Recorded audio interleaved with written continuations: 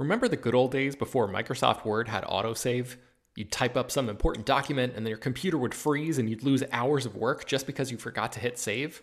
Well, that's what it's like going online without ExpressVPN. Every time you're connected to an unencrypted network, whether it's in an airport, a hotel, a cafe, or anywhere, your online data is not secure. Any person on that same network who knows what they're doing can gain access to your personal data.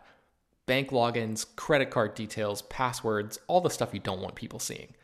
Unfortunately, hacking has become much easier than it used to be. People don't even have to be exceptionally skilled to do it, and there's a lot of money to be made by selling your information on the dark web.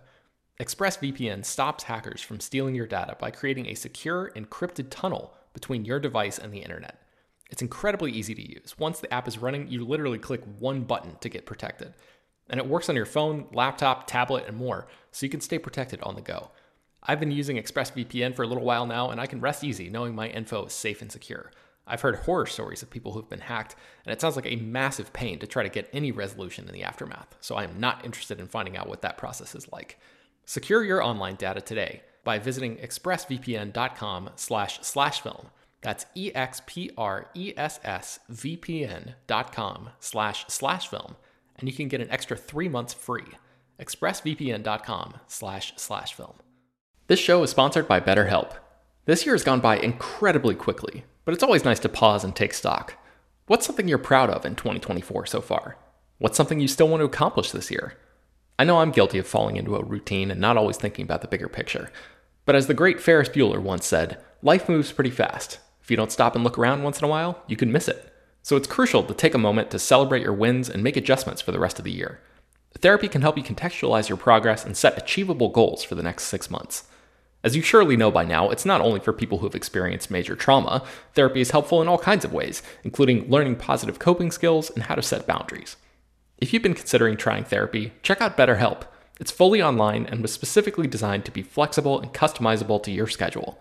To get started, just fill out a brief questionnaire that matches you up with a licensed therapist, and you can switch therapists at any time for no additional charge. Take a moment. Visit betterhelp.com/filmdaily today to get 10% off your first month. That's BetterHelp, HELP.com/filmdaily. Hello, everyone, and welcome to Slash Film Daily for April 6th, 2018. On today's show, we're going to be talking about the latest film news. This is Slash Film senior writer Ben Pearson, and joining me today are Slash Film writers Hoai Tran Bui. Hey, everyone. And Chris Evangelista. Hello. Guys, let's just go ahead and jump right into the news today. HT, let's talk a little bit about Rogue One. Take us back to the good old days when Rogue One, a Star Wars story, was still in production. Screenwriter Tony Gilroy has now released a new interview sort of explaining his experience working on the movie. What do we know? So Tony Gilroy is an Oscar-winning screenwriter that Disney and Lucasfilm kind of brought on last minute during the reshoot stage of Rogue One, which Gareth Edwards was originally directing. And through the rumor mill and sort of the giant paycheck that Tony Gilroy got for his work on Rogue One, we kind of got the idea that he was essentially helming these reshoots and tweaked about 40% of the movie. We're not really sure exactly how much, but that's like the general guess. But now, for the first time since 2016, Tony Gilroy is speaking a little bit more candidly about his experience with Rogue One. And he essentially said that the production was a terrible, terrible mess. And it was a movie that there was a lot of confusion around it.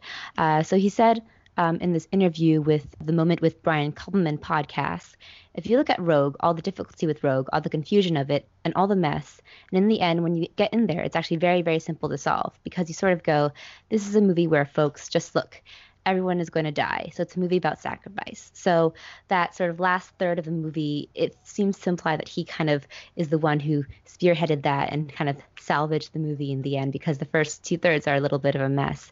And he said that he also got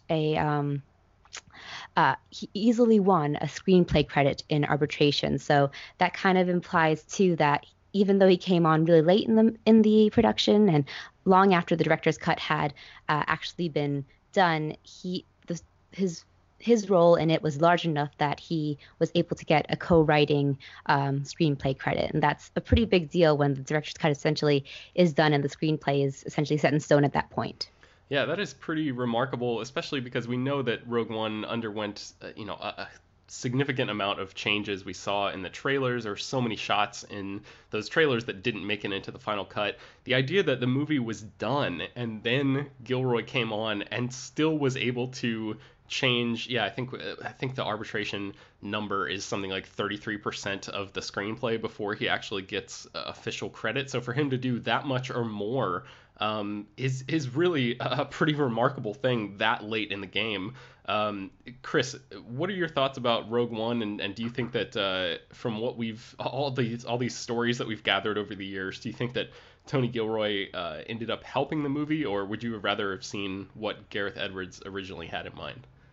I personally would rather see what Gareth Edwards did. I mean, I'm not like a huge Gareth Edwards fan. So I don't think he's like a fantastic filmmaker or anything. But the version of Rogue One we got just felt very bland to me. Like all the elements were there to make a really great movie. I mean, the cast was great and the characters in theory are great, but the end result is really disappointing. And I just remember like the early trailers made it look so cool, and half the that trailer stuff didn't even end up in the movie. So I'm really curious to see. I wish I doubt they ever will, but I really wish Lucasfilm and Disney would release like the Gareth Edwards cut to just let us see how it looked. Yeah, at this point, Lucasfilm and Disney are building up so many potential options for them to maybe release these, original cuts from, people like Lord and Miller and stuff like that for all these things. And like you're saying, I don't think that's ever going to happen. But, let's say 25 years go by and they're like, hey, let's try to make some extra money off this stuff. I mean, maybe one day they could end up releasing some of that stuff. I'm not sure, like, contractually they would be legally allowed to do that based on all of, whatever they have written into those contracts with these filmmakers that they've since sort of parted ways with. But that would be a really fascinating thing to see. HT, what do you think about Rogue One? Well, I had mixed feelings about it. I did not like the first two-thirds of the movie, but the last third of the movie almost salvaged it for me just because I finally understood what that movie was going for. And it was sad to me that I only started caring about the characters, once they started sacrificing their lives. Spoiler alert for Rogue One. But yeah, I liked the idea going into it, but it was a really incoherent mess for the first half of the movie. But I actually am interested I'm kind of wondering, all this sort of behind the scenes reshuffling and disorder that's going on at Lucasfilm, is it more public just because it's Star Wars and it's such a massive franchise and all eyes are on it, or is it because we more recently are getting like the entertainment media is getting more interested in this kind of behind the scenes production process? So I wonder if there are other movies that have just as much disorder as this but aren't as widely reported on. I think this is something that's been going on for a long time. I mean, I'm not as familiar with the history of entertainment journalism as I am with the history of movies, but I remember reading reports about how, like, for Cleopatra back in the day, like Variety and all of the trade newspapers that have been around forever were like really had it out for that movie because it was so over budget and all that stuff. I mean, same thing that happened with James Cameron's Avatar, and that was in the late 90s. All of these trade outlets and newspapers and stuff were. Do you mean Titanic? Yes. What did I say? Avatar? You said Avatar. Yeah. Titanic. Yeah. They were like documenting all of this stuff. So I think the interest has been there for a long time. The idea that Star Wars is back and bigger than ever and is more clickable than ever, I think it maybe drives a little bit of that. Chris, do you have any thoughts? Yeah, I don't know. It is interesting to see, all this sudden rush of, I don't know. Part of me wonders if it has something to do with Solo, in that someone's playing like damage control, like someone's worried that Solo is going to turn out not great, so they're trying to get all these other Star Wars stories out before that. I don't know. That could just be like I'm reading too much into it. Interesting. All right, yeah, we'll have to see. Solo, I think, is going to be playing at the Cannes Film Festival, and then it comes out like just over a month and a half from now, something like that, end of May, right? May 25th. Yeah. Okay. Cool. So we'll see what's going on with that. Let's move on to our next story, and that is the Amazon adaptation of a comic book called The Boys has found one of its lead actors. Chris, tell us who's on board now. Carl Urban, who was in Dread and Thor Ragnarok and the rebooted Star Trek franchise, is just the latest addition to this show for Amazon, adapted from the Garth Ennis, Derek Robertson comic. I've never read the comic, but I've heard a lot of good things about it. It's set in a world where superheroes exist, but superheroes have sort of let fame go to their heads. So the CIA has put together this like covert organization that monitors superheroes, and those are the titular boys, if you will. So Amazon putting this show together. Seth Rogen and Evan Goldberg are apparently involved, and Supernatural creator Eric Kripke is the showrunner. So who is Carl Urban going to be playing in the show? He is playing a character named Billy Butcher, who is the head of the organization tracking the superheroes. So I have also never read this comic, but to me, there's something about this concept that feels like it should have been out already. It sort of feels like something that should have come out around the time that Zack Snyder's Watchmen came out, like right in the early to I guess it's tough to put a time stamp on the superhero boom, since we're still in the middle of it and we don't even know, like, there's no end in sight. So it's tough to say, like, oh, in the middle era of the superhero movies, because that could still be 10 years from now, once the entire timeline is traced, when it's all said and done. But it just feels like something that we've sort of seen concepts like this before. It sounds like it's trying to be subversive and edgy, and like, I don't know if that's something that is going to connect with audiences in 2018. HJ, do you think The Boys is something that you would watch even if Carl Urban is involved? Yeah, I agree with you, Ben. I think we're sort of in a different era of superhero movies now, where it's not all about nihilism and sort of the subversive take on superheroes and what they actually would be in reality. We're here in a new sort of more optimistic era, something that is much more earnest and genuine. So I wonder if like this is a step backwards, or maybe there'll be a different take on it. Maybe it won't be like a rehash of Watchmen. Yeah, and Garth Ennis is one of his other famous comic books is Preacher, and that show is on AMC. Seth Rogen and Evan Goldberg are involved with that show, and it's pretty accurate to the comic books in the tone of it.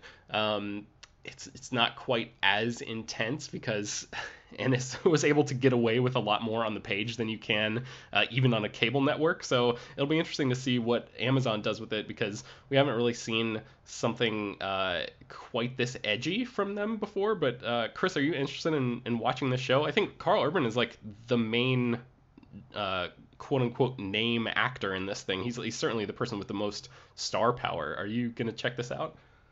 I really don't know. I agree that this does feel very dated. Like, there was an era when it felt like there was a string of superhero movies that were trying to deconstruct the whole superhero mythos. Like, there was like Kick-Ass and stuff like that, and that's what this feels like. It's from that era. So I don't know how it's going to turn out. I guess we'll see. Yeah. All right, so let's talk a little bit about a Dungeons and Dragons movie. So this was sort of interesting. I was at the Hollywood press junket for Rampage, the upcoming Dwayne Johnson film, yesterday.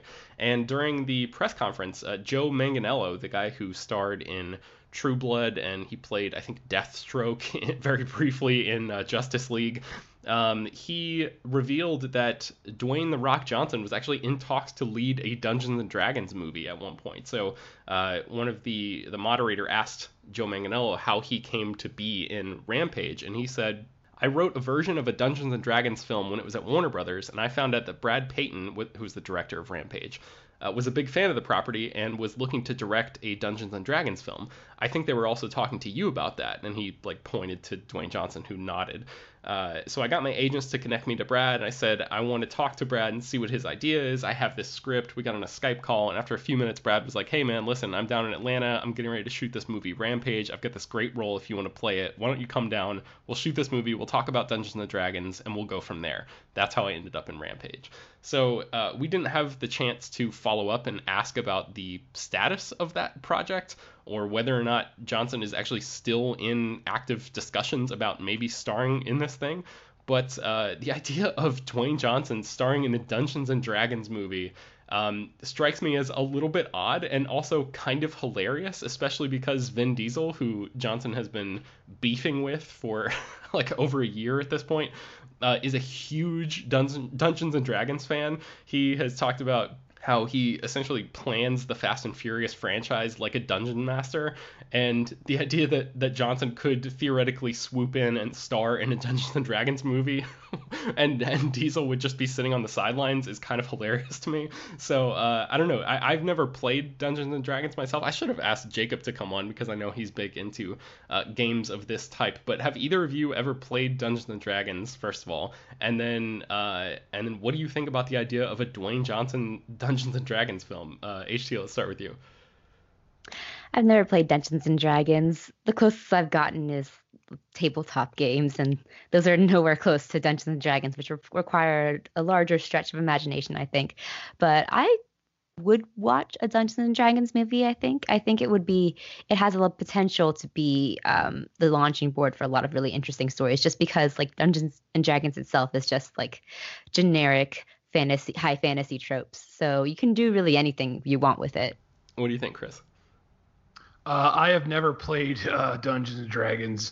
It actually, to me, it makes sense that if they were going to make a Dungeons and Dragons movie, which they are, that they would approach The Rock, because it just seems like anytime there's like a quote unquote generic action franchise tentpole, like he's the one they go to like make it seem legitimate. Like, you know, when they made that G.I. Joe sequel, they added him to that, and then they added him to the Fast and the Furious, and then they added him to Jumanji. It just seems like he's like the go-to guy in Hollywood for high concept ideas like this. So it just seems plausible to me. Yeah, I wonder if there are people who and like I've never played the game, but I'm into the idea of playing it. It sounds really fascinating, and I think it's all about, from what I can gather and watching a Community episode about it, it's all about the Dungeon Master and how they sort of bring people into that world. So there are a lot of different ways that a movie could go, but I wonder if there are people who grew up playing D&D who are really into this world still, who are hearing this and reading about these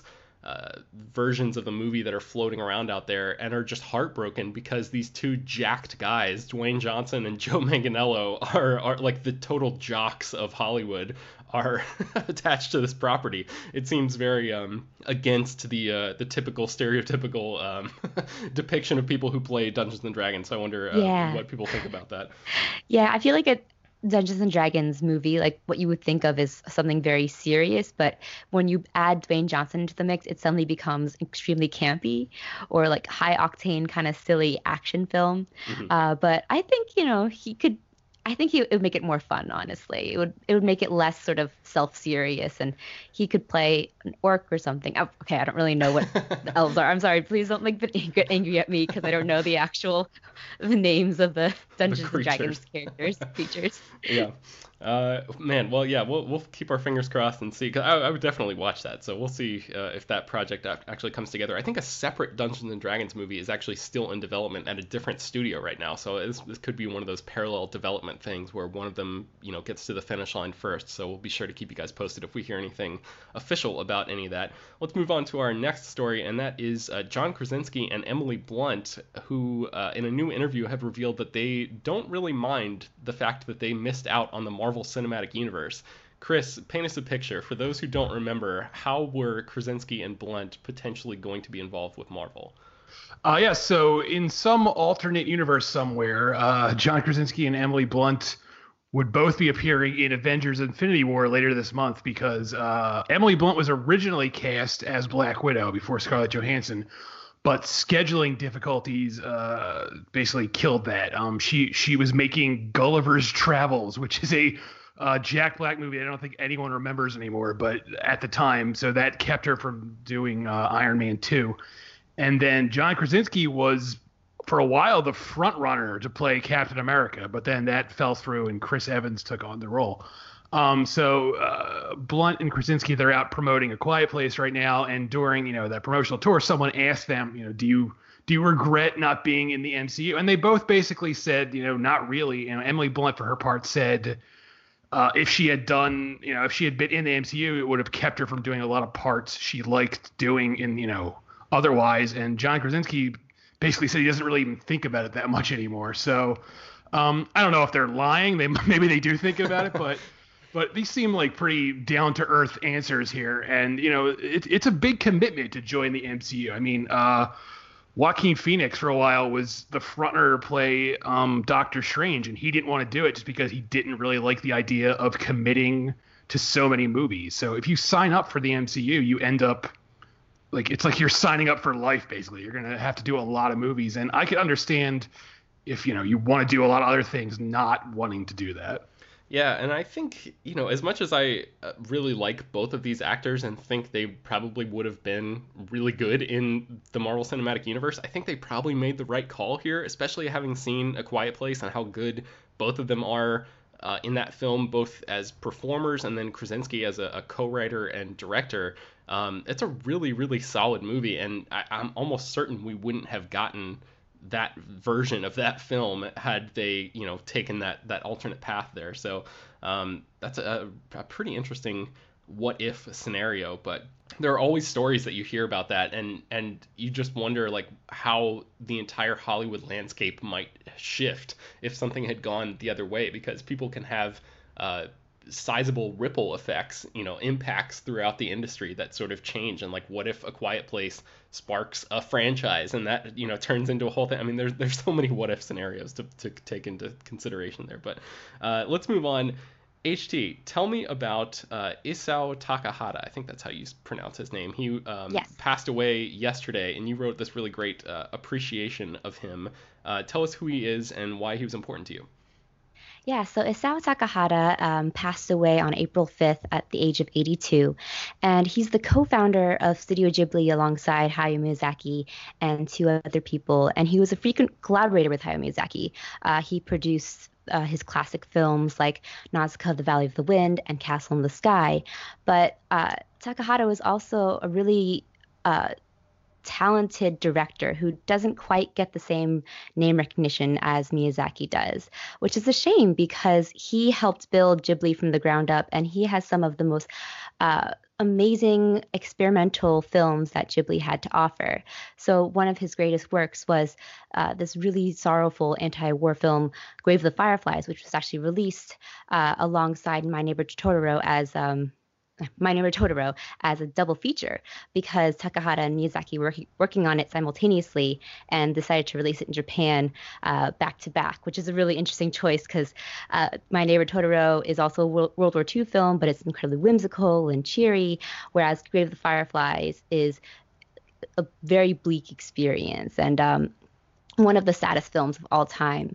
And Takahata is such a great filmmaker who is, I guess, more known in his home country of Japan, because I feel like his films speak more to the Japanese culture than Miyazaki's films do.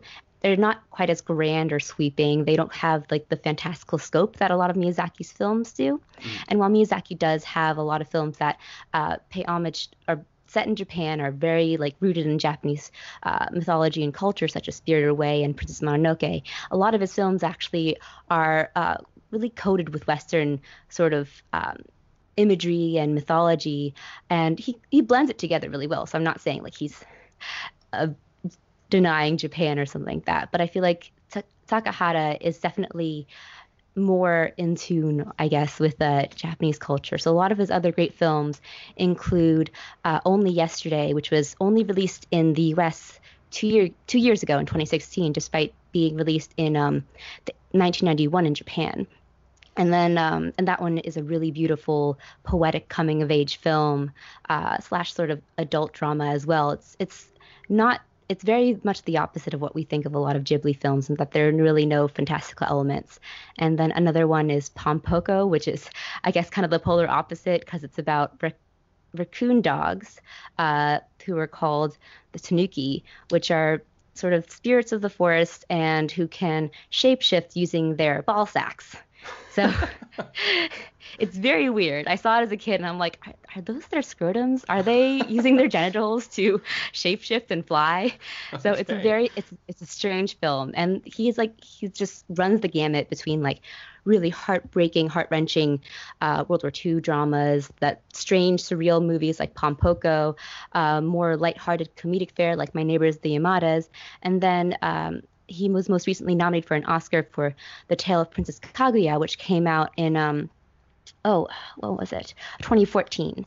And I think that was definitely his masterpiece. It's so stunningly animated in this hand-drawn style that is not quite like the Studio Ghibli house style that we've seen. And it's this beautiful sort of fairy tale that's very sort of engulfed in Japanese folklore and everything like that. It's so beautiful, and I highly recommend it. I highly recommend you seeing all of his films. He doesn't have quite the catalog that Miyazaki does, but he definitely deserves to have his legacy be just as appreciated as Miyazaki. Yeah, I am woefully uneducated when it comes to Studio Ghibli films. I've seen only like one or two, I think, total. So you've convinced me to add some of Takahata's films to my personal queue. Chris, do you have any relationship with Ghibli or any of these movies? No, this is one of my unfortunate blind spots in cinema, and I always mean to remedy it, and I need to get around to it sooner rather than later.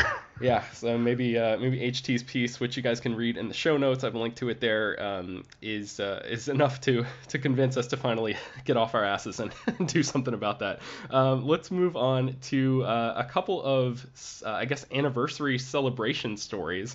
First up, the 25th anniversary of Jurassic Park is coming up, and how is Universal going to be celebrating that, Chris? They're hosting a big 2-day event on May 11th and May 12th at Universal Studios Hollywood, where they're going to screen the film in their Universal has this big renovated Universal City Walk theater. It's a state-of-the-art theater that has all this stuff. There's like a laundry list of things this theater has. I don't know what any of it means, but it sounds very expensive. And They spared no expense. yes, so they'll be screening the film, and then there's an event afterwards in the park itself by the Jurassic Park ride, and anyone who goes is going to get all this swag. It sounds very cool. If you're in California, which I am not, and if you're near Universal Studios and you can attend this, it sounds like something. If you're a fan of the film, that is definitely worth attending. Yeah, and they're supposed to have like props from the movie around too, right? Yeah, and they're gonna be like people dressed as the dinosaurs walking around. I don't know how it's gonna work. It's gonna be crazy, but yeah, and it's another nice reminder of how old I am, because I remember seeing Jurassic Park in theaters the weekend it came out, and now here it's the 25th anniversary. So thanks. Yeah, man, I'm sort of right there with you on that one. This event takes place on May 11th and 12th for those of you who are interested, and you can read more about it at slashfilm.com. One of the other anniversary stories involves James Cameron's Titanic. That film came out in 1997, and now Fox is going to be hosting, actually the Alamo Drafthouse is going to be hosting, technically, a rolling roadshow screening of Titanic that actually takes place on the Queen Mary ocean liner in Long Beach, California. So it's a good time for people who loved, major blockbuster films who happen to be living in California right now. I remember hearing about the rolling roadshow before I moved to California and thinking like how amazing that idea sounds. Like Drafthouse, essentially, for those who don't know, the rolling roadshow concept is Drafthouse organizes these screenings all across the country where they will play a movie in a location that's thematically appropriate for that movie. So I think they've screened Jaws in a pool where everyone sits on, like floaties and stuff and just like hangs out in a pool and watches the movie that way. I remember reading about this one where they went they screened Close Encounters of the Third Kind at Devil's Tower in Wyoming, which is like a key location in that movie. And that just seems like an amazing, cinematic experience to have. And this one is about as close as you you can get to being on the Titanic, because the Queen Mary is actually part of the same White Star Line that the Titanic was a part of. And it's actually, I think, 1.5 times larger, the ship, than the actual Titanic. But there's a museum. It's docked in Long Beach right now. And there's a museum, and they have like a Titanic exhibit there with photos and artifacts and stuff from the actual ship. And they're going to be hosting this screening on, what is the date? April, let me make sure I get this right so everyone knows, April 21st, 2018, which is just like a week or so after the 106th anniversary of the actual sinking of the Titanic. So tickets will include a self-guided tour of the ship, so you can like wander around and check everything out yourself, and then they're actually going to be screening the film and stuff there too. So yeah, it sounds like if you're in California and interested in any of that, this is a good period of time for you to check out these really cool screening opportunities. Is this something that either of you would be interested in if you were out here, HT? Are they going to sink the Titanic? That's the question. Sink the Queen Mary? Yeah, that would be a way to certainly bring it down, make some more headlines out of it. Would you want to watch Titanic on a ship like this? Yeah, I think that would be a really cool experience. I once watched Jaws while in a swimming pool, so Nice. that was pretty fun. Yeah, so I would go do it, but it is on the opposite side of the country for me, so Not exactly probably practical. not. Yeah. Chris, what about you? Is this something you would see? Absolutely. I wish this were near me, because I would definitely do this, because I am unashamed to say I really like Titanic. I know there's like there's been weird backlash about that movie over the years, but I unapologetically like Titanic, so I would do this. Yeah, it's been on TV a lot lately, and I've caught, different parts of it, and just like I get sucked in every time. It's so well constructed and just a really, really solid movie. So if anybody out there has not seen Titanic since '97 and have sort of been brushing it off or dismissing it, I would highly recommend go back and check it out, because it's totally worth revisiting. Who dislikes Titanic? It's a romance and an action film and historical epic all in one. Yeah, it's really great. I mean, I don't think you guys need us to tell you that Titanic is great, but that's where we are. All right, that's going to bring us to the end of today's episode of Slash Film Daily. This show is published every weekday, bringing you the most exciting news from the world of movies and TV, as well as deeper dives into the great features you can find at slashfilm.com. You can subscribe to Slash Film Daily on iTunes, Google Play, Overcast, Spotify, all the popular podcast apps. Email us at peter@slashfilm.com, all of your feedback, questions, concerns, comments you might have. And if you do, be sure to leave your name and general geographic location in your email in case we mention it on the air. Don't forget to rate and review the podcast on iTunes. That really does help us out a lot. So tell your friends about it, spread the word any way you can. And let's go around the circle really quickly and tell people where they can find more of our work online. HT, let's start with you. You can find me every day at slashfilm.com, and I'm on Twitter at htranbui. Chris? I'm also at slashfilm.com, and I'm on Twitter at cevangelista413. You can find me writing at Slashfilm as well. You can find me on Twitter at Ben Pears. Thanks for listening, everybody. We'll see you guys on Monday.